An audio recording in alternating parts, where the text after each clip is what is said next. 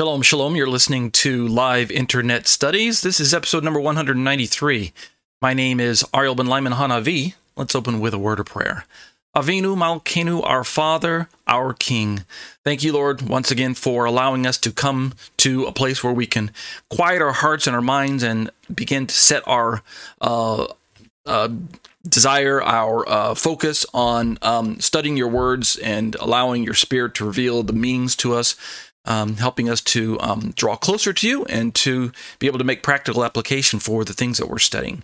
Thank you once again for all of the students who join me week after week, either via iTunes or YouTube, or even those students in the live class. What a blessing to be able to fellowship with them week after week in this particular manner. I pray that you'll continue to raise all of us up, keep us healthy, keep us strong, keep us blessed, keep us focused on our Messiah, Yeshua, for indeed He is the very one who's going to carry us through these very difficult times that we live in. We'll be careful, Lord, to give you the praise and glory. B'Shem Yeshua. Amen. Thank you, everyone, for joining me week after week for these live internet studies. My name is Ariel Ben Lyman Hanavi. This is an hour-long study, and if you're listening to only the short 5-minute version of this video, just reminding you to catch all 5 parts of each of the segments. So 30-minute segments for each topic, 30 minutes for the Matthew 9, 14 through 17 study, and then 30 minutes for the Exploring the Shema study. And then that way it makes up for one live show, 1 hour-long live show. Let's jump right into the first segment, which is the Matthew study. You can see on your screen right now, I've got Matthew 9, 14 through 17 pulled up. ESV calls this a question about fasting. Let's read the relevant passage, and then we'll jump right into my notes. So, starting at verse 14, here's what we read. Quote, "Then the disciples of John came to him, saying, 'Why do we and the Pharisees fast, but your disciples do not fast?' Verse 15, "And Jesus said to them, 'Can the wedding guests mourn as long as the bridegroom is with them? The days will come when the bridegroom is taken away from them, and then they will fast.' Verse 16, "No one puts a piece of unshrunk cloth on an old garment, for the patch tears away from the garment, and a worse tear is made." And verse 17, "Neither is new wine put into old wineskins. If it is, the skins burst, and the wine is spilled, and the skins are destroyed. But new wine is put into fresh wineskins, and so both are preserved."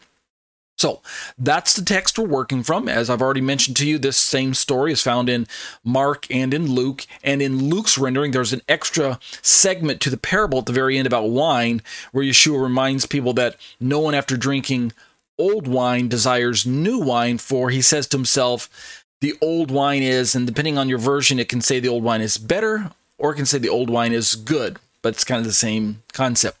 All right, we've already talked about how the reason I'm having these studies is because common to historic Christianity is an interpretation of these passages in the allegorical sense of Jesus is answering this question about why aren't his disciples fasting, and he provides an answer kind of in a common sense fashion up front about why would you want to fast at a wedding, but then he kind of supports his answer with these 2 parables, one about the patching of clothing and the other about putting wine into wineskins.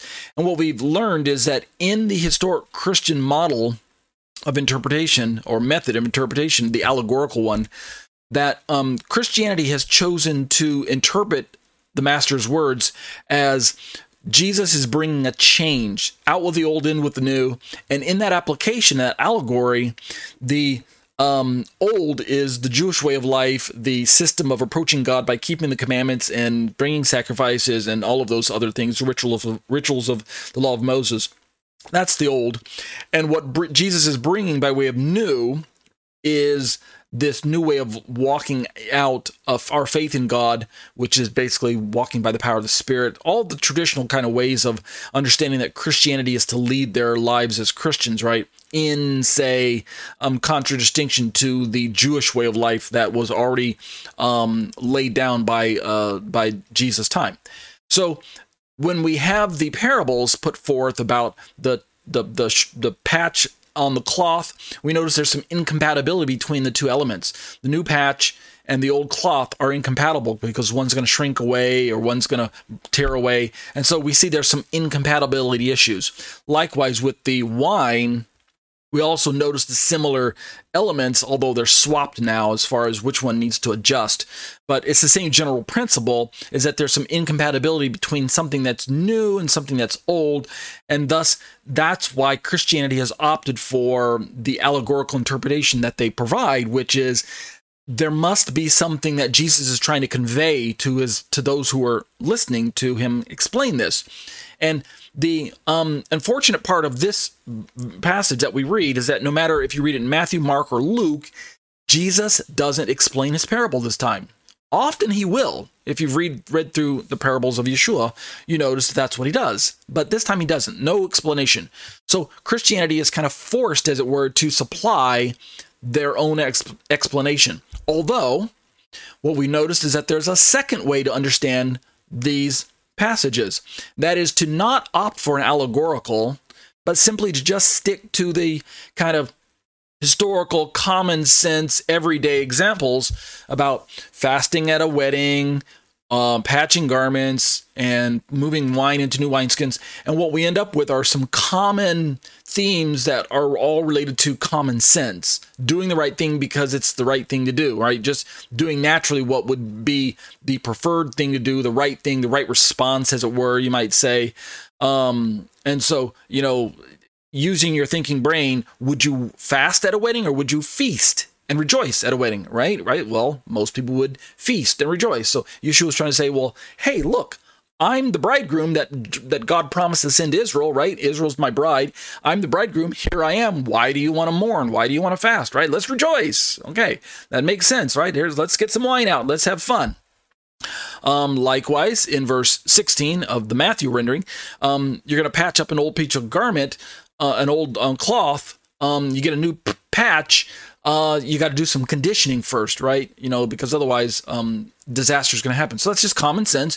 And then again, with the wine and the wineskin, starting in verse 17, then again, common sense. And this would have been common sense to anyone, right? You don't have to be a scholar to figure this out in Yeshua's day, nor today, that if you're going to introduce these two elements, wine and wineskins, one's new and one's old, then you have to do some reconditioning. And in this case, it's the wineskins. So in these parables, again, without Yeshua's direct explanation, it's no wonder that the Christian church came up with the replacement theological themed allegories that they did. When I say replacement theology, this is a term that kind of rubs a lot of people the wrong way, especially Jewish people, because you're going to be on the receiving end of the replacement. You're the one that's being out, right? You're being shuffled out. Judaism is the one that's being pushed out of the scene. Christianity is being brought in. So out with the old, in with the new. Israel is the old. The people of God, the Gentile Christians are the new. The law of Moses is the old. That's what's going out. The law of Christ is what's in. That's the new. What else? The Old Testament is out, the New Testament is in, the Old Covenant is out, the New Covenant's in, et cetera, et cetera. So on and on, the allegory kind of drives its point home. And you can see this for yourself, people, if you go back and look up the commentaries that I researched. Dr. John MacArthur, I think he's a doctor. We'll just call him Pastor. Pastor John MacArthur, Pastor John Piper, GotQuestions.org, Pastor David Guzik. Use any Bible commentary that you can find online or at your Bible bookstore, or go ask your pastor, or go pop into a seminary and ask them the question about these passages, and you are likely to end up with the exact same allegory. It might change slightly, but it's basically going to amount to about the same thing, is that we're no longer under the law of Moses as Christians because that was incompatible with the new way that Jesus is bringing, right? The new way of life. Of course, I disagree with that. So we supplied some commentary from David Stern, who's a Messianic Jew. Now we're finalizing this commentary that I have by looking at another man who's a Messianic Jewish author, Tim Hegg. We already started looking at this last week, so let's just pick this up again where I left off. Speaking of the parable of the cloth, right? This is in my own commentary. Here's what Tim Hegg has to say. So let's read this. He reads, quote, "In the two parables, incorporating the idea of new and old, the emphasis is upon why Yeshua would choose uneducated men to be his Talmudim. Most of the commentators have missed this particular detail, opting rather to follow the traditional view that, and here's what we're harping on, here's what I've been kind of complaining about, and for good reason, the idea that Yeshua is teaching the abolition of Torah laws as incompatible with the dawning of a new era which he is bringing. So that's the introduction we provided last week. And here's what I have to say. Sensing as I also have the theological incongruity created by the interpretation of standard Christian authors, Tim Hegg continues. So, when I say incongruity, when I say this is incompatible with, when I say that the allegories that are provided by Christian commentators is incompatible with the biblical perspective that they are supplying, what I mean to highlight and to bring to your attention is that if you simply just accept at face value the standard historical Christian and allegory that the law is being replaced, the law of Moses is being replaced by the law of Christ, and the way of life that Jewish people are used to living as approaching God by keeping the commandments, that's all going to be wiped out and set on back burner status or mothballed or shelved or put in the closet or wiped out altogether, depending on how kind of strongly you apply this replacement allegorical principle. What you're going to find is if you were to go to the Old Testament and look for some prophecies or promises or indicators that that's what's going to happen when the Messiah comes into the world, you're going to be sorely disappointed. In fact, what you're going to find is the opposite.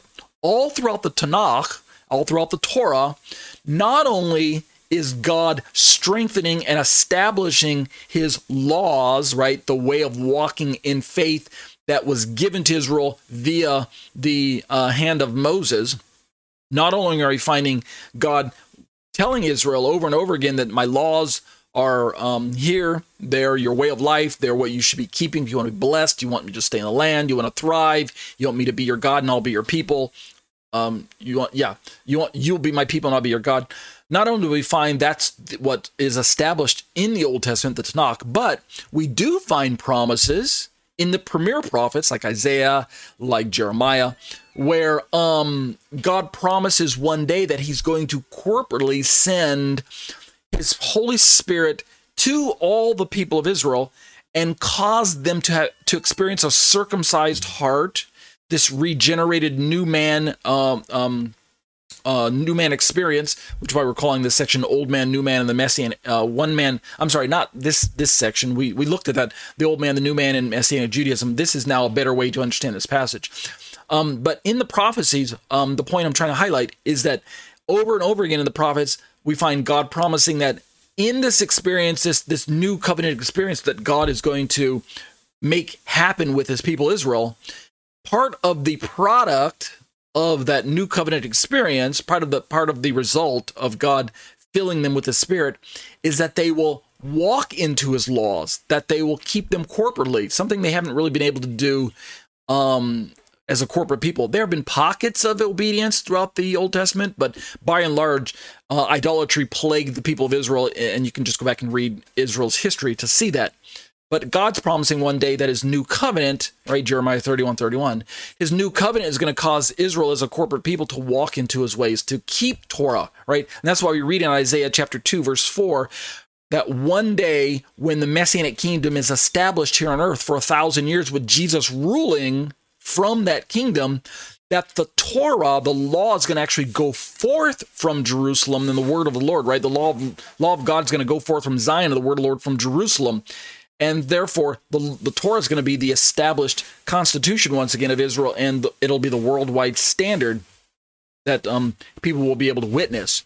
So that's why I said we have this theological incongruity that's created by the interpretation of standard Christian authors. So I'm not trying to slam Christian authors. I'm simply trying to say that Christianity has been working with a bias that assumes that the law of Moses has been done away with in Christ. And this is based a lot on maybe verses that you read in Paul, right? In Romans chapter 6, we're no longer under law, we're under grace. Jesus saying, I've not come to do away with the law, but to fulfill it. Matthew chapter 5. Galatians chapter 2, we're not justified by the works of the law, but by faith in Christ, in Jesus Christ, things like that. And all of these verses, especially some of the ones that show up in the book of Hebrews, and saying old, and saying anew, he brought the old. The old is ready to vanish away. In Colossians, talk about types and shadows, and now the type is here. The shadow. What do we say? Why do we want to go back to shadows is what Christians often tell me, now that Jesus is here. So we've got this whole kind of theology built up around this assumption that Jesus brought the end of the law and that Paul kind of nailed the point home in his own letters. Let's read Tim Hegg to see what a different way of going about this. Here's what Tim says, quote, "This perspective that Yeshua is doing away with the old because it is incompatible with the new simply does not obtain if one reads the parables carefully," right? Listen to this.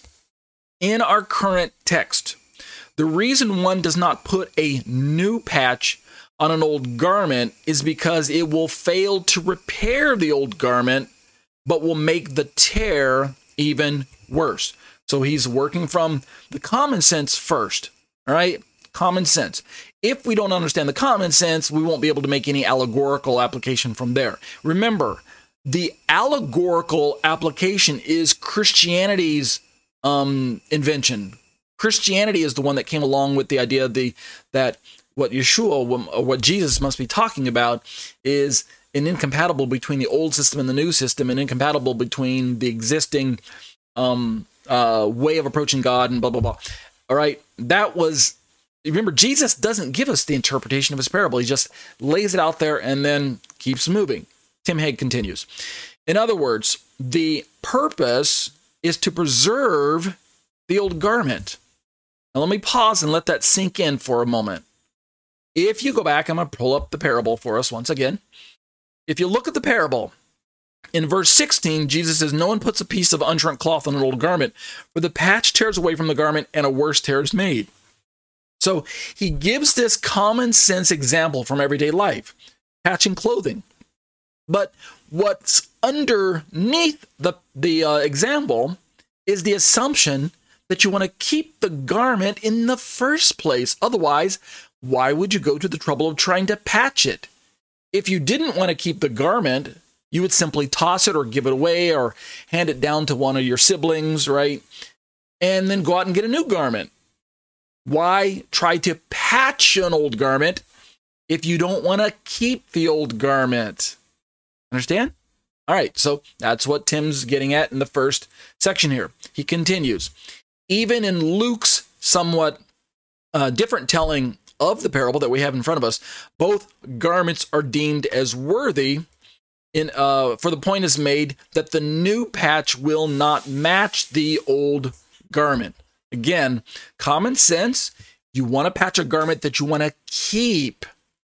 If indeed, this is my own words, if indeed, according to the allegory that Christianity has supplied for us, if indeed the old garment is representative of Judaism, the law of Moses, the people of God, the Old Covenant, the Old Testament, etc., and the new whatever, the new patch, the new system, the new garment, I don't know, they don't really explain their parables very well.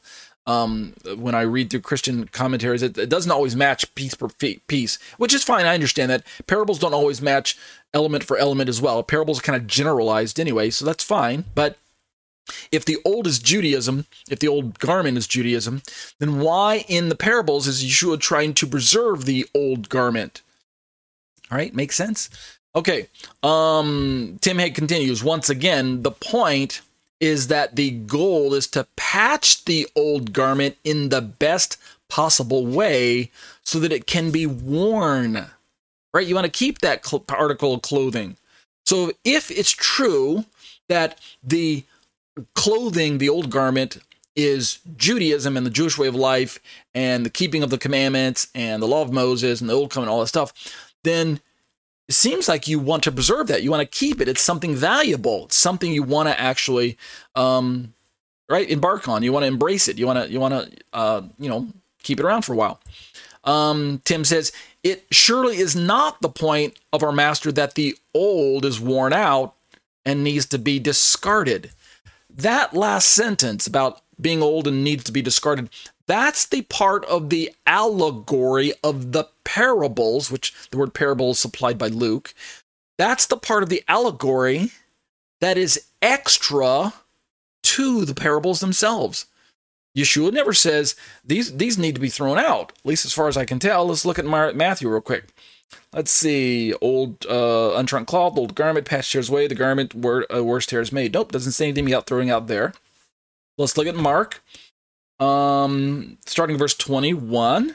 No one sews a piece of unshrunk cloth to an old garment. If he does, the past tears away from it, the new from the old, and a worse tear is made. Okay, nothing about throwing out the old garment there either. Let's look at Luke. Luke chapter 5. By the way, Mark was Mark chapter 2, starting in verse 18. Luke is Luke chapter 5, starting in verse 33. We drop down to verse 36. No one tears a piece from a new garment. In this one, there's a little more detail. Tearing a piece from a new garment and putting it on an old garment. Right? That's kind of odd. Why would you tear from a new garment and put it on an old garment? Anyway, it's almost like you ruin a new item to patch up an old one. But oh well. If he does, he'll tear the new, and the piece from the new will not match the old. Okay, it doesn't say anything about throwing out the old one there either. So Tim's making a very valuable point. Let's go read that last sentence once again. It's surely not the point of our master that the old is worn out and needs to be discarded. Go back and read your Christian commentaries one more time. Over and over again, the point is made that the old is being discarded.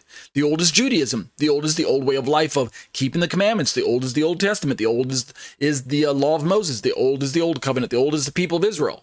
And this is contrasted with the new, which is Yeshua's way of living, keeping the law, keeping Jesus' law, or like the law of Christ, or walking by faith, walking by the Spirit, walking on the power of the New Testament, keeping a New Testament living life, right? We're New Testament Christians. We're not under the law, we're under grace, walking by grace, but not by law. The Gentile Christian church is the church, it's the bride of Christ, right? The people of Israel and the church are two separate people. We're New Testament Christians, not Old Testament Christians, right? The old covenant's done away with, things like that. But again, I can't see it here in Yeshua's parables. And I've looked at all three renderings, Matthew, Mark, and Luke. He doesn't talk about throwing out the old garment. So Tim's bringing up a very good point. Let's keep reading Tim Hegg. He continues, just the opposite is actually true. The old garment needs to be patched so that it can continue to be worn. Okay, so very valuable point. Again, if we're going to take this parable to its extreme, that the garment represents Judaism and the laws of God as spelled out through Moses, then we want to keep that. We want to keep wearing that. Indeed, as I brought up, maybe Tim will say something. I'm not going to get ahead of myself. If he doesn't say anything, then I'll bring up another point. Let's keep reading my notes. Here's what I have to say. Having sufficiently explained a theologically more sound way to understand the parable of the patch, right? Hegg drives his point home with this summary of the wine parable and the overall context of Yeshua's teaching on the subject. So let's look now at, he's going to turn to the part of the parable about the wine. This is Tim Hegg once again. He reads, quote, "The contrast is not between old wine as that which is unwanted and new wine as that which is now desirable." All right, let's pause again. According to traditional, historical, Christian interpretations, which are basically an allegory based on the parable. We're studying Matthew chapter 9, 14 through 17. This study is entitled, Are Judaism and Christianity Incompatible with One Another? The short title is Judaism v. Christianity, or if we want to even get shorter than that, JVC, right? You remember JVC? The old, I don't know, do they still make JVCs? Is that, I think it's like a radio brand, not radio, yeah, radio. You can, like a little boom box or a little radio or stereos, right? JVC. If you're old enough to remember the days when LL Cool J, that rapper, came out with one of his first raps, right? My Radio. He said, "While my JVC vibrates the concrete." Right? Okay, I used to have one of those big JVC boom boxes when I was back into the hip hop days. All right, JVC, Judaism v. Christianity. If the allegory is accurate, and these elements in the allegory and the parables actually do represent the elements that Christianity says they do, which I'm not saying they do. That's the whole question. That's Christianity's interpretation of the parables, because the master doesn't give us the exact interpretation. We don't know exactly what they mean. We're just kind of assuming. We're really left to scratch our heads and fill it in on our own, which is maybe why it's best if we just stop and leave it with the common sense aspect. Maybe that really is the best way to interpret the passages. But Tim Hegg reminds us that if indeed is that the old represents old wine that's unwanted, and new, which is now that which is desirable, then that's not really the contrast that takes place, even though that's what Christian commentators are going to tell you is that's what's going on. But let's keep reading. Tim says, in both cases, the wine is essentially the same. Did you catch that? Pouring new wine into old wineskins, it's not the wine that gets switched out. It's just the wine skins that go through some changing. He says, it begins with grape juice and it becomes wine through fermentation, right? It goes from new wine. Eventually, it gets fermented and becomes old wine, right? Or aged wine, which is the desirable stuff. Tim says, what is more, the old wine is preferable according to Luke. And that's the element that I didn't remember that Tim brought up, is if you go look at Matthew, at the very end, in verse 17, it says, the new wine is put into fresh wineskins, and so both are preserved. And that's where the Matthew rendering leaves off.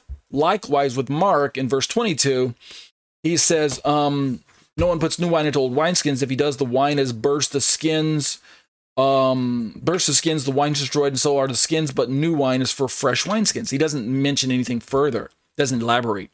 But only in Luke's rendering, if we look at verse 38, back up one verse, verse 30 says, but new wine must be put in fresh wineskins, and that's where Matthew and Mark would stop. But look what Luke says in verse 39.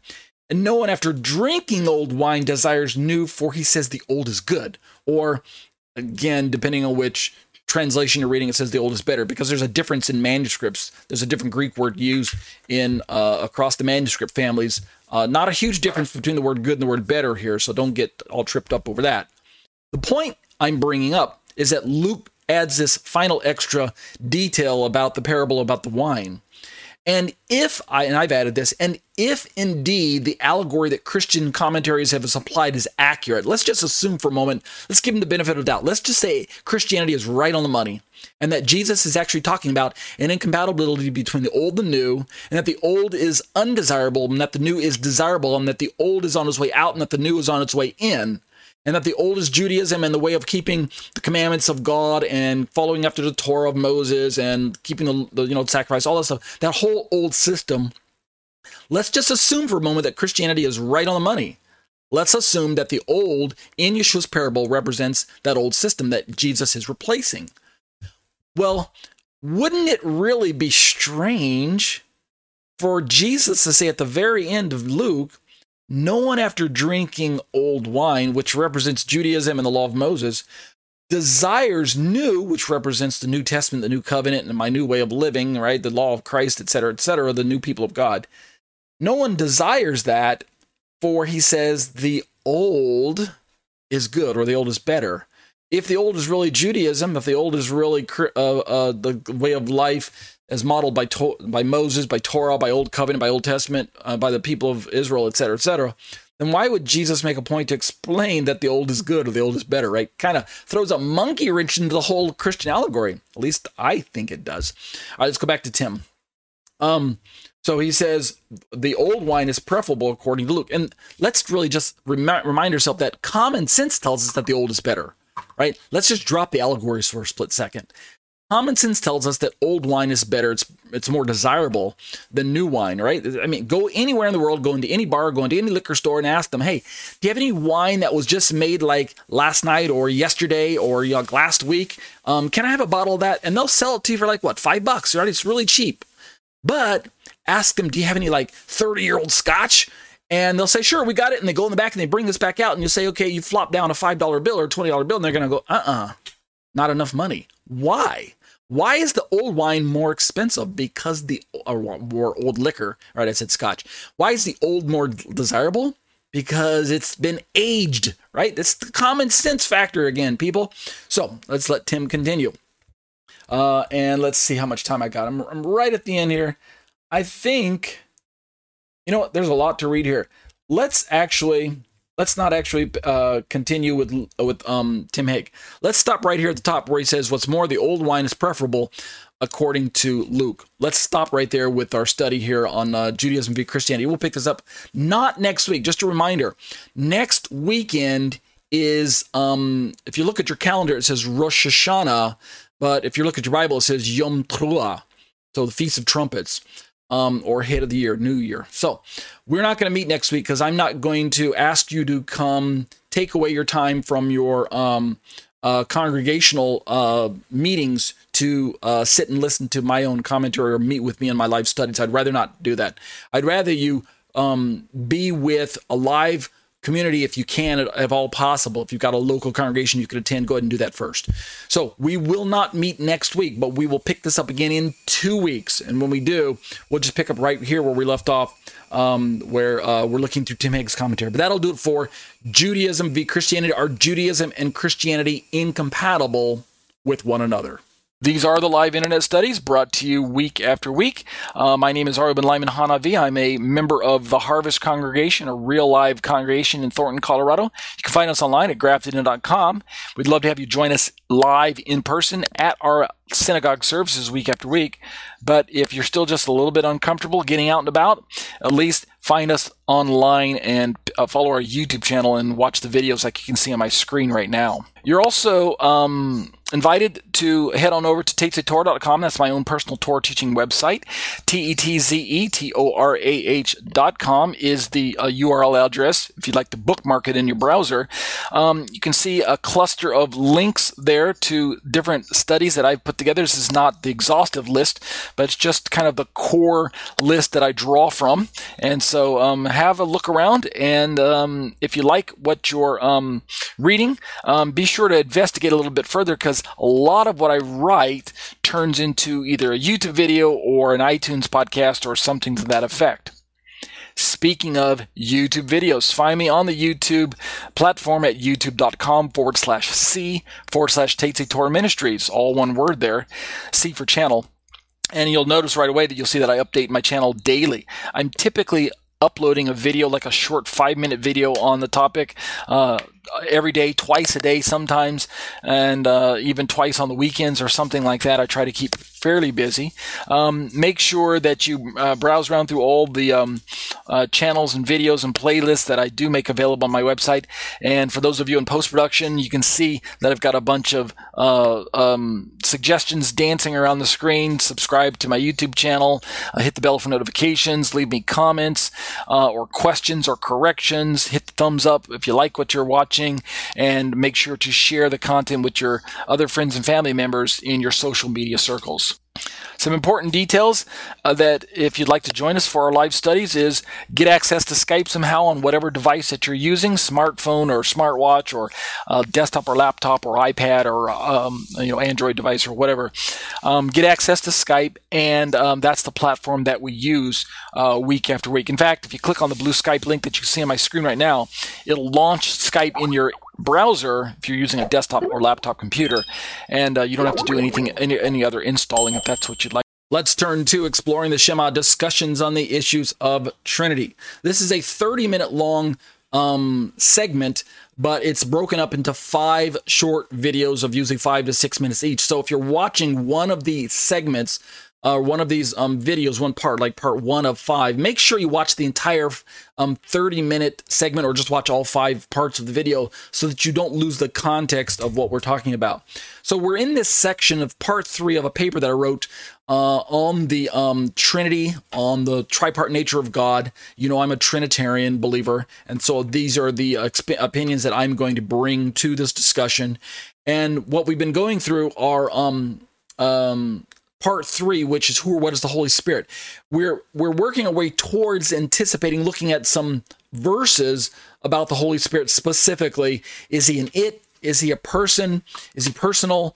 What are his attributes? How can we know from the Bible how to identify who or what the Holy Spirit is? But what I'm doing first is I'm going back into my own notes and borrowing something from, I think this is part 2. We've already looked at this probably months, maybe in a year ago, but I'm going back and revisit it in preparation for turning into these verses again. And here's where I left off last week. Indeed, these are my own notes. Indeed, commenting on Hebraic thought versus Greek thought. And I recommend that you see my paper 1 of this commentary. And I say within the scope of attempting to unravel the ontological nature of God and Christology, we have Messianic author, who you guessed it, Tim Hegg, aptly noting. And many of you ask me, why do I always use Tim Hegg? What's the big deal? I mean, can't I use someone else? Yeah, I could. There are lots of resources out there that are available to you. I don't only use Tim Hegg, but the old saying goes that, when you find a fountain that just is got really good water, you're going to keep drinking from that fountain, right? If you find a source, or we can use a restaurant analogy, right? You find a restaurant that's really feeding you, right? The prices are good and the food is good. You're going to keep going back to that restaurant. Okay, Tim Hegg is like that fountain or like that restaurant. He's got some really good water to drink. He's got some really good food to eat, and the prices are good, right? Follow through with my analogy. So he's just a great resource, and his commentaries are parked on the web at TorahResource.com. So I highly recommend that you go check it out. All right, so that's one of the reasons why I turn to his notes over and over again. All right, so let's look at what he has to say.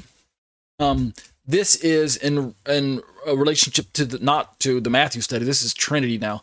Here's what Tim says.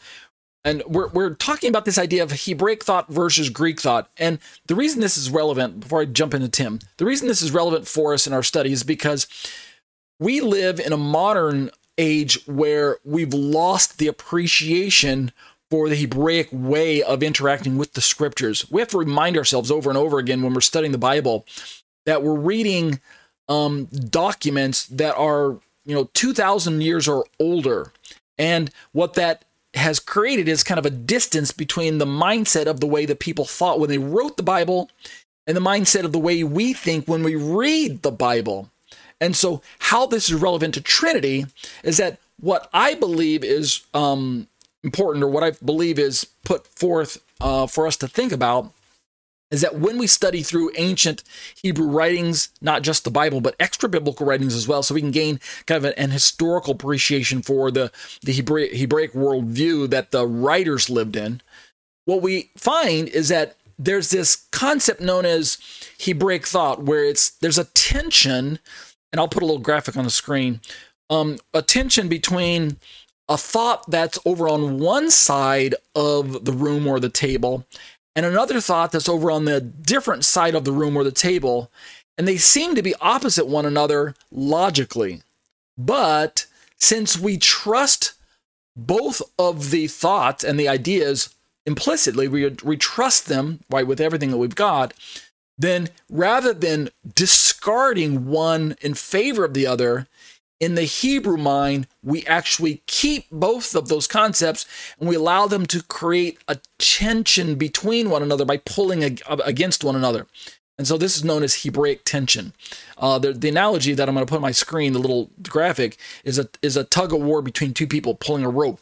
And if you think about the analogy, the picture, if you take a rope and string between two parties and they start pulling in opposite directions, there's tension on the rope, and the rope is pulled tight or taut, and the rope is pulled right straight. It's because one's pulling his direction, the other guy's pulling the other direction, the rope is going tight. And in one sense, it's a stalemate. Neither party is going anywhere. There's no progress being made. And so from one perspective, that seems to be a failure on the part of progress, right? Why would you want tension going in two opposite directions? There's no progress. You're not going to get anywhere, right? It seems to be that common sense would say if one party would concede, then progress can be made going one direction or the other. And indeed, that's the kind of comparison between Hebraic thought versus Greek thought. Greek thought prefers progress. It likes when concession is made, or agreement is made, or compromise is made in some cases, and at least you've got direction moving one way or the other's flow, right? Versus this tug of war where neither party is making any ground. They're just both pulling against each other. The rope doesn't go anywhere. All right, so let's read Tim's relevancy. When we're talking about the Trinity, we've got the quintessential tug of war. Is Jesus God or is Jesus man? Notice the two ideas and concepts on two sides of the discussion, two sides of the table, two differing, seemingly opposing sides of the argument. And in Greek model, we prefer to either say, let's go with the idea that Jesus is man. That's progress, right? We abandon the idea that Jesus is God. So we compromise, or we abandon. We drop that struggle, and we simply go in the direction of Jesus being man, and therefore progress is made going in that direction. Or we drop the idea that Jesus is man, and we just say he's fully God, like kind of oneness Pentecostals think, right? He's fully God, and there isn't really any humanity for us to even worry about. There wasn't really a man Jesus. There's just this God Jesus, right? All of what God is collapsed into the name of Jesus. And therefore, there's no struggle anymore, right? Jesus is fully God. So in this example that I'm providing for you, Jesus is man or Jesus is God. In the non-Hebraic model, I say Greek model, Western thought, Greek thought, non-Hebraic thought is really what I'm describing. Moderns would think this way, liberals would think this way. If we can compromise on one or just drop one of the arguments, then we can have some progress one way or the other. But as long as you're going to try and say that Jesus is man and Jesus is God, you're going to leave this tension in the room, and you're always going to have this tension, and you're not really going to make progress. But the Hebraic model says we're okay with that. We're okay with tension. We're okay with holding two truths in tension because we affirm both truths. Even though it creates tension in our minds, it's a little bit uncomfortable, and it doesn't seem like there's progress, but we believe that this is the right way to approach the topic because both items on the table of discussion, is Jesus God, is he man? Both items are relevant and both are true. So let's see what Tim Hegg has to say. Here's how he puts it. We're faced then with this challenge, right? We must seek to know Yeshua from the pages of Scripture without forcing an ontological template upon them. I have to stop and define this word ontological for a lot of people. Let me just click on it.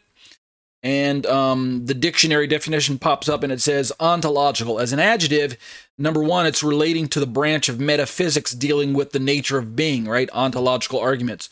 Number two, showing the relations between the concepts and categories of a subject, area, or domain. An ontological debate or an ontological framework for integrating and conceptualizing diverse forms of information. So in plain language, when we say ontological, we're talking about in relation to God, we're asking the question, what is he made up of, right? What are the sum of his parts, as it were, right? We've got God under our little microscope, and we're trying to figure out his composition, right? How can we understand this being? So an ontological discussion about the Trinity is a discussion that brings up topics about the nature of God, the essence of God, the being of God versus the person of God. Is he one? Is he three? Is he numerically one, like Dr. Tuggy tries to say, and other analytic theologians and things like that? Is he numerically one? Is he numerically three? Is he tripart? Is he unipart? What is God? How is he made up? That's what we mean by ontological. And by comparison and sometimes contrast, we can have what was called an economic discussion about God. There are actually two labels. I'll put this on the screen as well in post. There's the ontological Trinity, which talks about God's nature. Those discussions go in that direction. Very philosophical, usually. And then there's a more practical approach to looking at God's identity by simply looking at what he does in human history, how he interacts with humans, particularly salvation history. And when we're talking about Trinity, we call this the economic Trinity. So ontological Trinity and economic Trinity. These are not in tension with one another. These two can coexist. They're just simply looking kind of inward at God, and then the other kind of looking at the outside of God.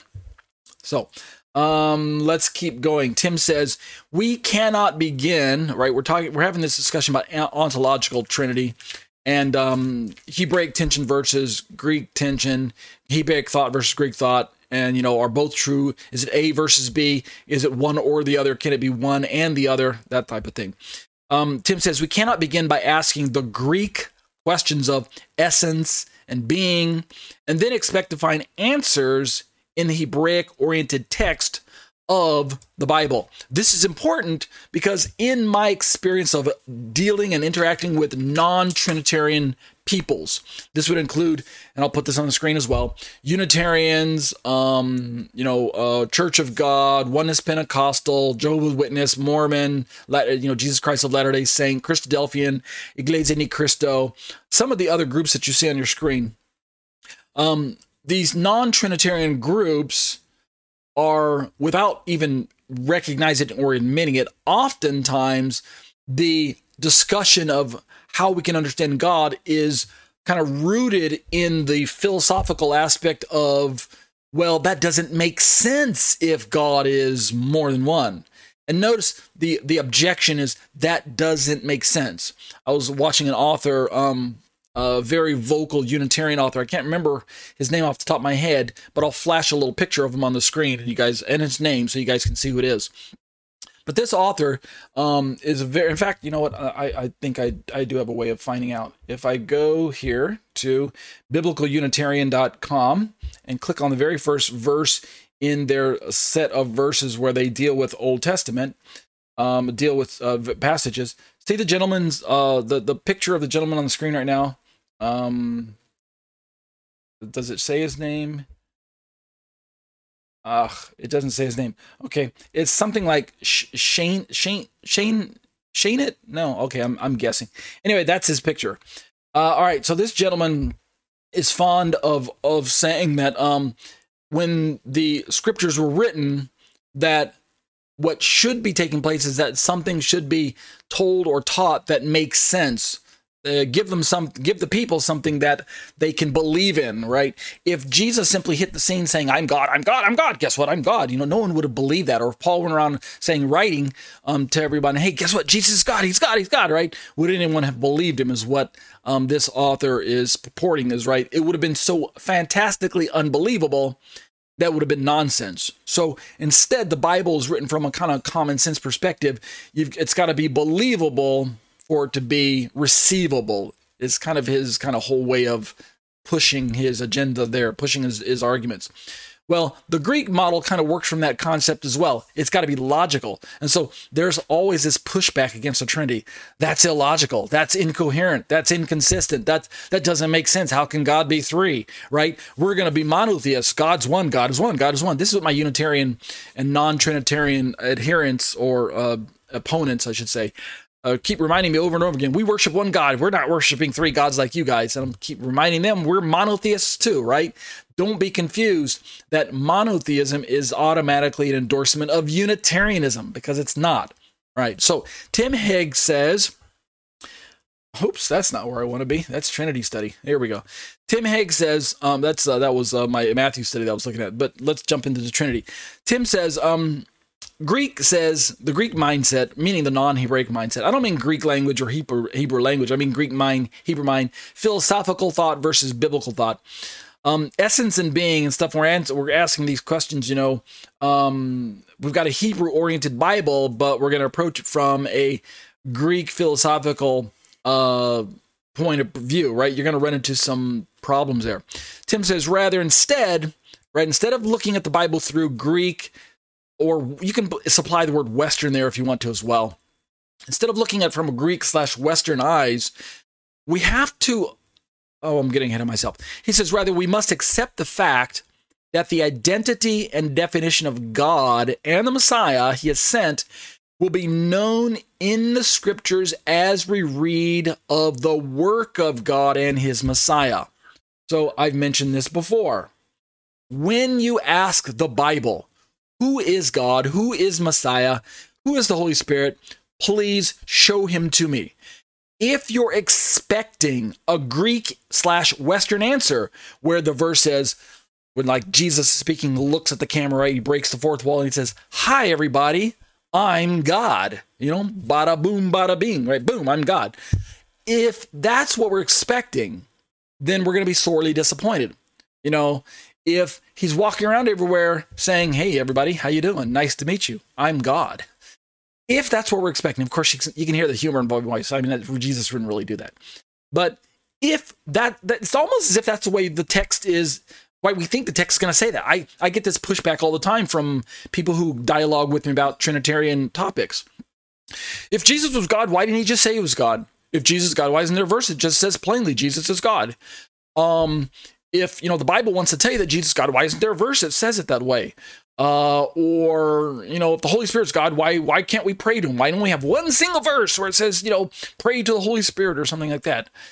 And so they bring up these kind of illogical arguments because they're really looking at it from a Western worldview. They're approaching the text as if the text is supposed to yield to their non-Hebraic scrutiny of the Bible. And so that's kind of what Tim Hegg's trying to say. It's like, look, the Bible wasn't written from Western moderns. It was written from ancient Hebrew worldview. And so if you ask the Bible, who is God, who's the Messiah, who's the Holy Spirit, instead of simply telling you who he is, what you're going to find more often than not is that the Bible will demonstrate who God is, who the Messiah is, who the Holy Spirit is, by the actions that they perform, by the works that they do, by the miracles that take place, by the reaction of the people as they interact with the subjects that we're talking about in our discussion, God, Messiah, or Holy Spirit, depending on what passage we're looking at. And so if you simply allow the Bible to, if you say, who is God? And God will say, instead of God looking at you, right, breaking the fourth wall, looking at the camera, pulling a soliloquy and saying, I'm God, I'm one God, but I'm three persons, and the three persons are Father, Son, and Holy Spirit. We're all one God, but we're three separate persons, right? We're tripart. We all have our own separate personality or person. We're not just one God wearing three masks, right? That's not what God does when you ask him, who are you? Instead, if you ask God, if you could have a conversation with God face to face and say, God, who are you? Instead of him answering the way I just did, I'm God, I'm the one being with three persons, blah, blah. He would say, I'm the God of Abraham, Isaac, and Jacob. I'm the God that split the Red Sea. I'm the God that brought the children of Israel through the dry land. I'm the God that brought them to the Mount Sinai and gave them my precious holy laws. I'm the God who created the universe. I'm the God that sprung the stars into the sky. I'm the God that, you're gonna hear all these actions. All of these, and sometimes you'll get attributes. I'm the God who's the first and the last, the beginning and the end, the Alpha and the Omega, right? I'm the God who searches the hearts of all men, right? Who can see the end from the beginning, right? Sometimes you'll hear kind of some of his attributes and things like that, but more often than not, you're simply going to end up with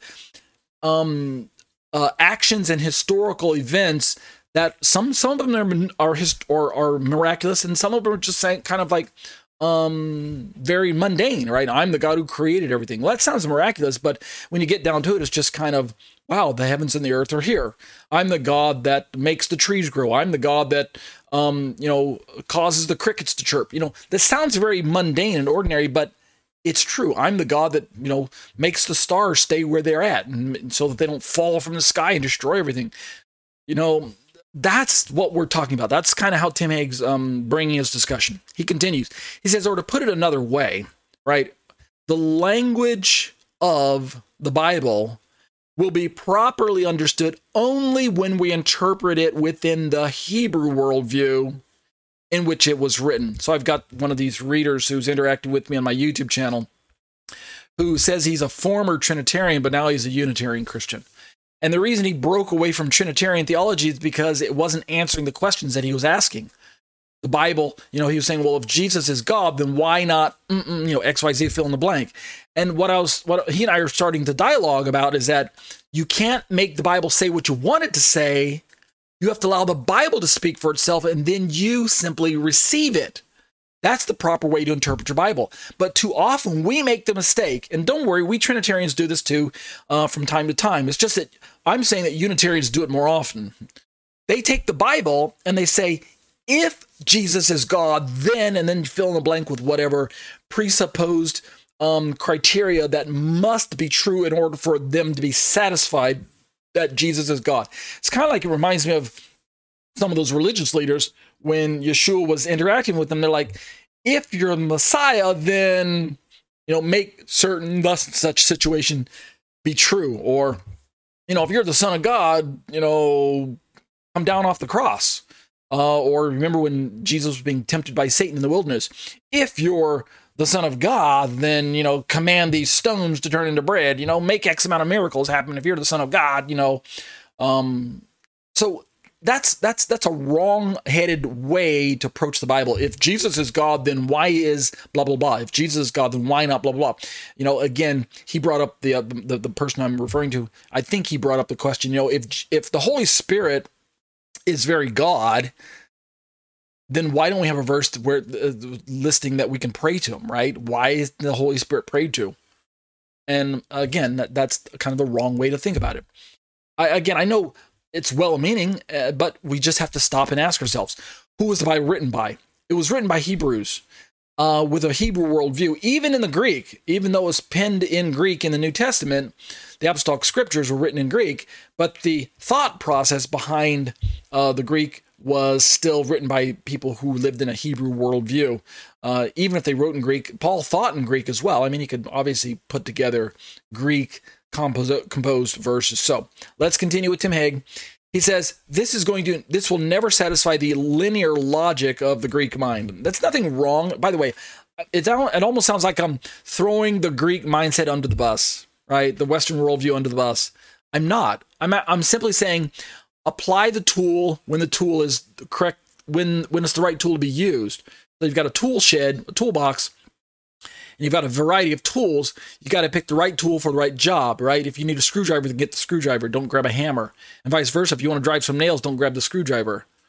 My point is, when we're talking about interpreting the Bible, the Hebraic worldview is going to go farther in the long run than will the Greek perspective, not Greek language. Don't misunderstand what I'm saying. I'm not saying Hebrew language versus Greek language.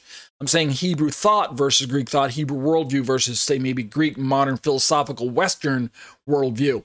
And so we've got this linear logic that we're kind of imposing on the text. We're trying to force the Bible to speak and read the way we modern philosophical thinkers process information, right? We like our flow charts and our PowerPoint slides, and we like everything to have little graphs, and we like to see how the progress is going from left to right and from top to bottom.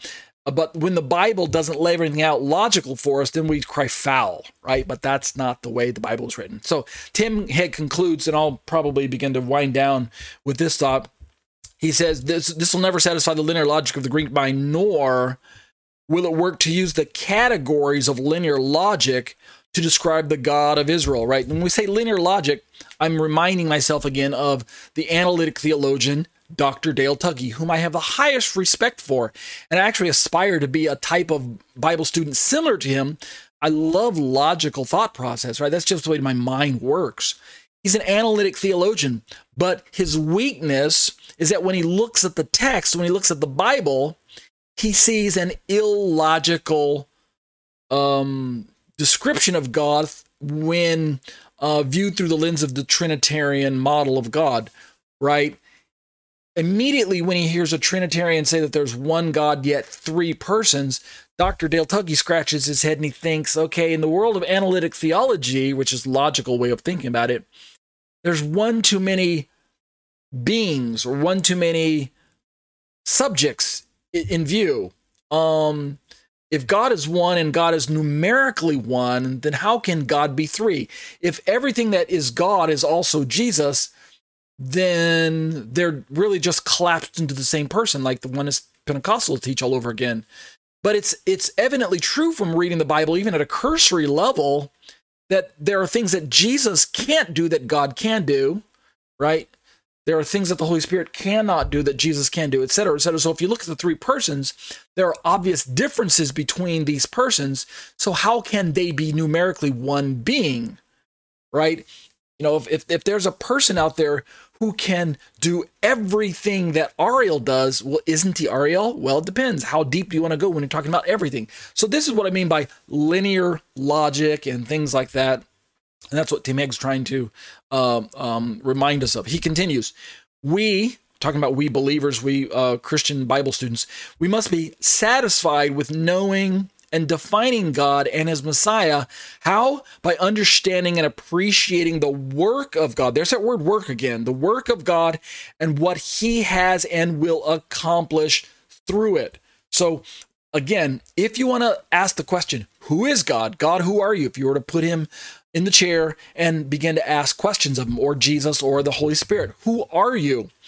Don't be surprised if instead of saying, I'm this one being who's made up of three parts, who's flung the universe into existence, instead of describing his ontological nature, right? Instead of Jesus saying, well, I'm this guy who's got two natures. I came from heaven. I existed with God in eternity past, but as the eternal word of God, the Logos. But then in time, I was pulled into human history through the womb of my mother Mary, and then I became a human being. Instead of that description when we're asking them the question, who are you?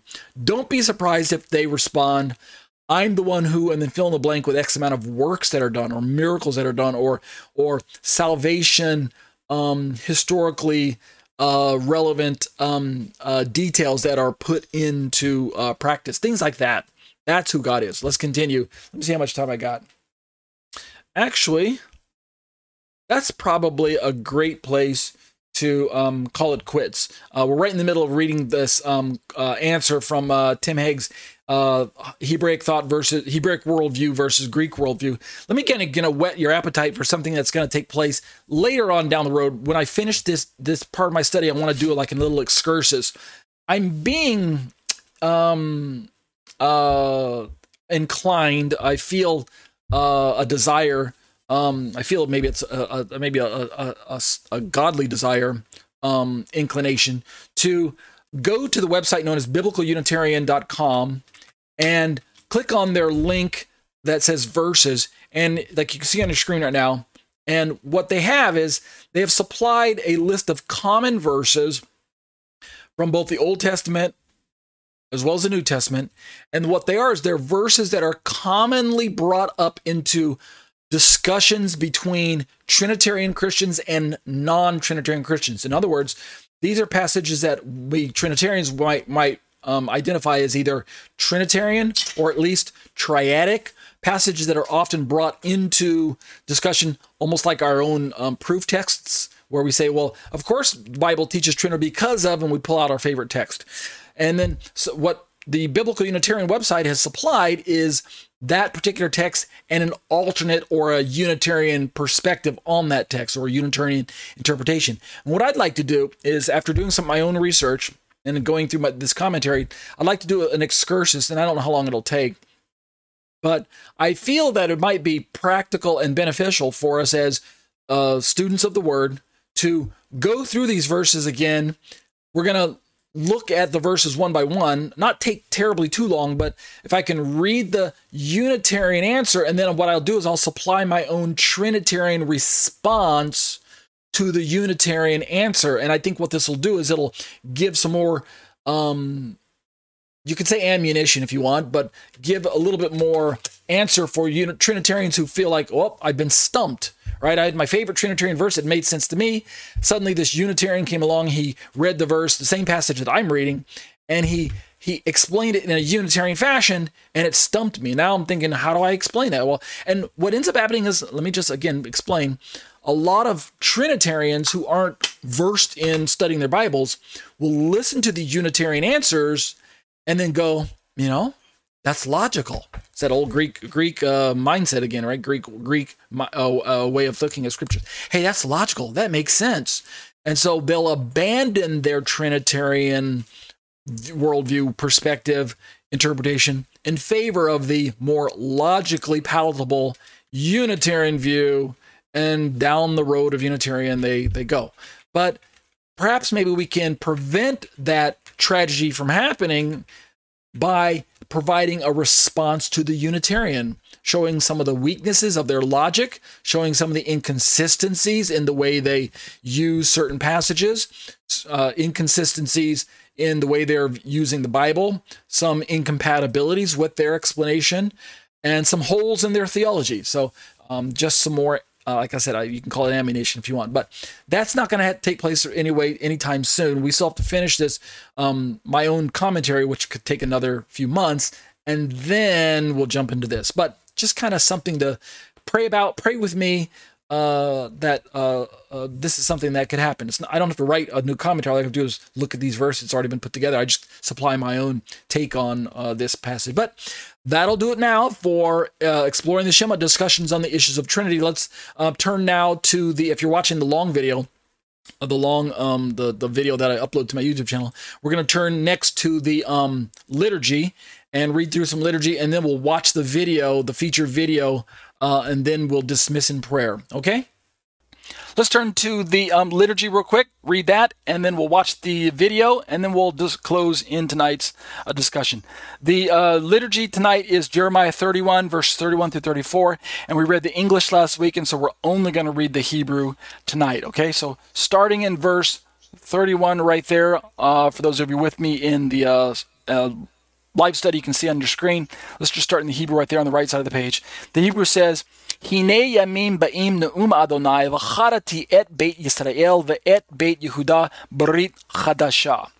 Verse 32 says, Lo kabrit asher karati et avotam b'yom hecheziki b'yadam l'hotzi'am me'eretz Mitzrayim asher hema heferu et briti va'anochi ba'altivam ne'um Adonai.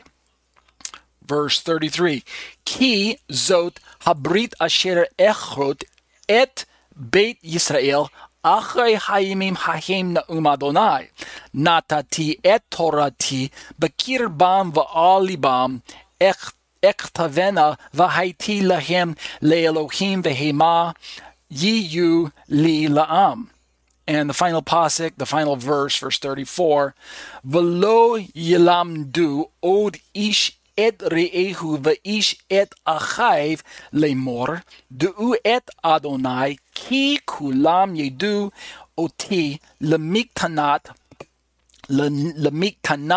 va'ad gdolam ne'um Adonai. Ki eslach la'avonam ulchatatam lo ezkarod. And that'll do it for the liturgy from the Tanakh. Let's turn now to Galatians chapter 3, and we'll drop down to verse 10. We'll read verse 10 through 14 in the Greek, and only the Greek, since we read the English last week. Starting verse 10, Galatians 3 says, Hasoi gar ex ergonamu eisen hupa kataran eisen gegraptai garhati ep kataratas pas hos uk emene pas tois gegramnois into biblio tu namu tu poesaiota. Verse 11. Hati de enamo udes dekaiutai para to theo delon hati hadekaias ek pistios zesadai. Verse 12. Ha dynamas uk estin ek pistios all ha poesas auta zesatai en autois. Verse 13.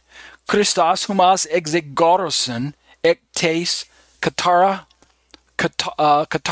tu namu genamenas hupera himon katara hati gegraptai epikataratas pas ha krenamenas epikutsulu. And the final verse, verse 14. Hina eis ta ethne e he eulogia tu Abraham genetai in Jesu Christo hina te evangelion tu pneumatas labomen dia tes pistios. And that'll do it for the liturgy for tonight.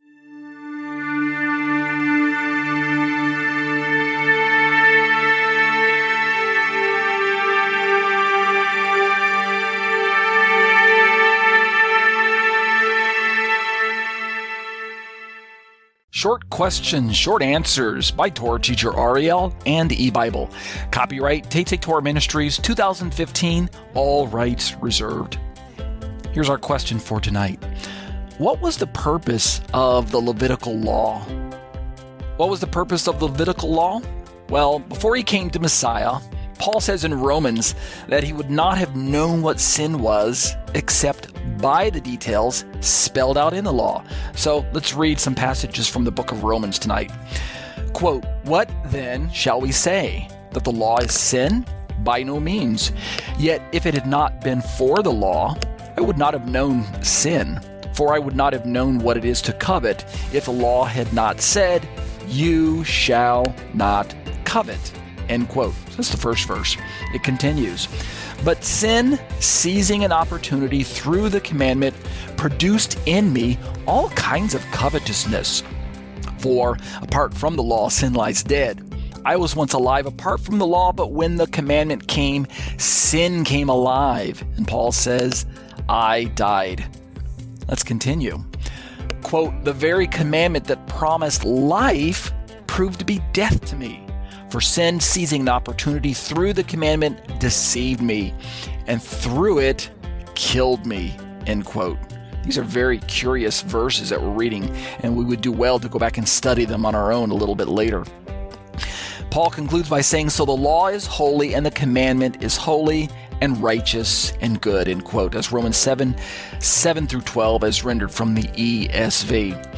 Thus, we can see that a good portion of the law defines sin and what it means to, quote, "fall short of the glory of God," end quote. That's per Romans 3:23.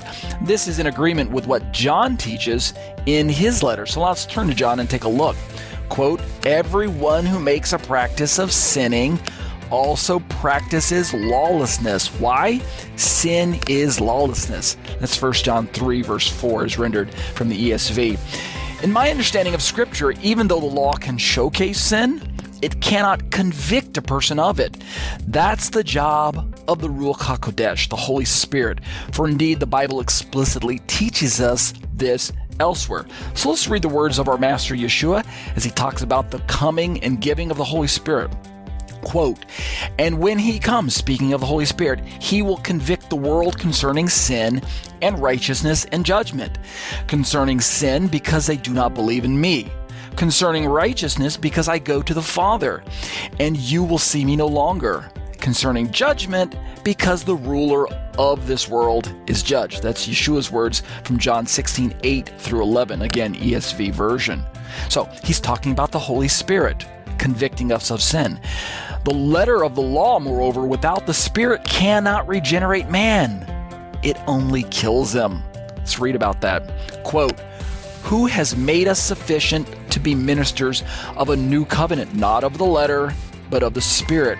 For the letter kills, but the Spirit gives life." End quote. That's 2 Corinthians 3, verse 6, ESV. What are our conclusions to our very short law study tonight? Let's talk about what we have been rehearsing. The law is God's standard of what is sin and what is not sin. However, God knew that the law, as, quote, good, unquote, as it was, read Romans 7:12, it was actually weakened by the flesh, read Romans 8:3.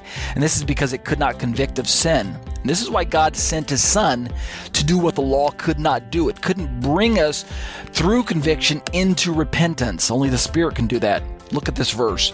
"For God has done what the law weakened by the flesh could not do, by sending his own Son in the likeness of sinful flesh.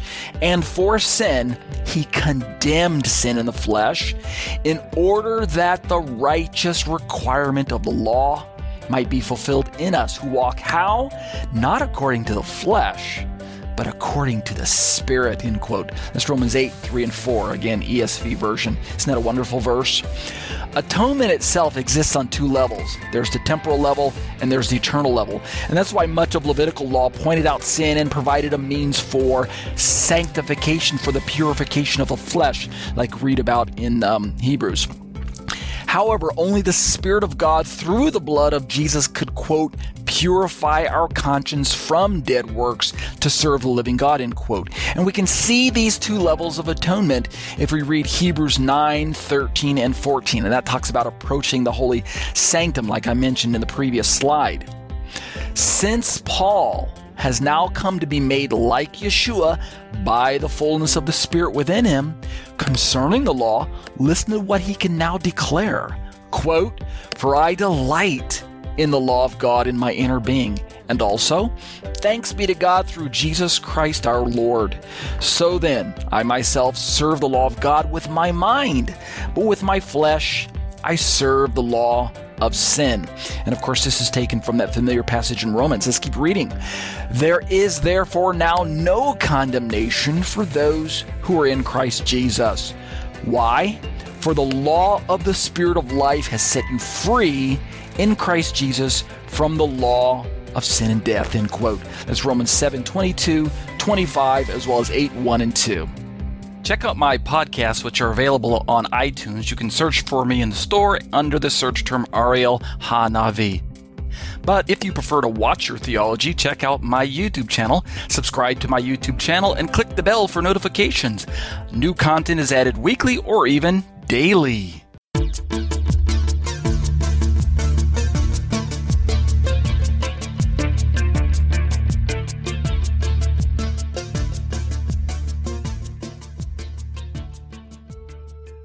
That'll do it for the video for tonight. Let's close in prayer. Abba, I bless your name.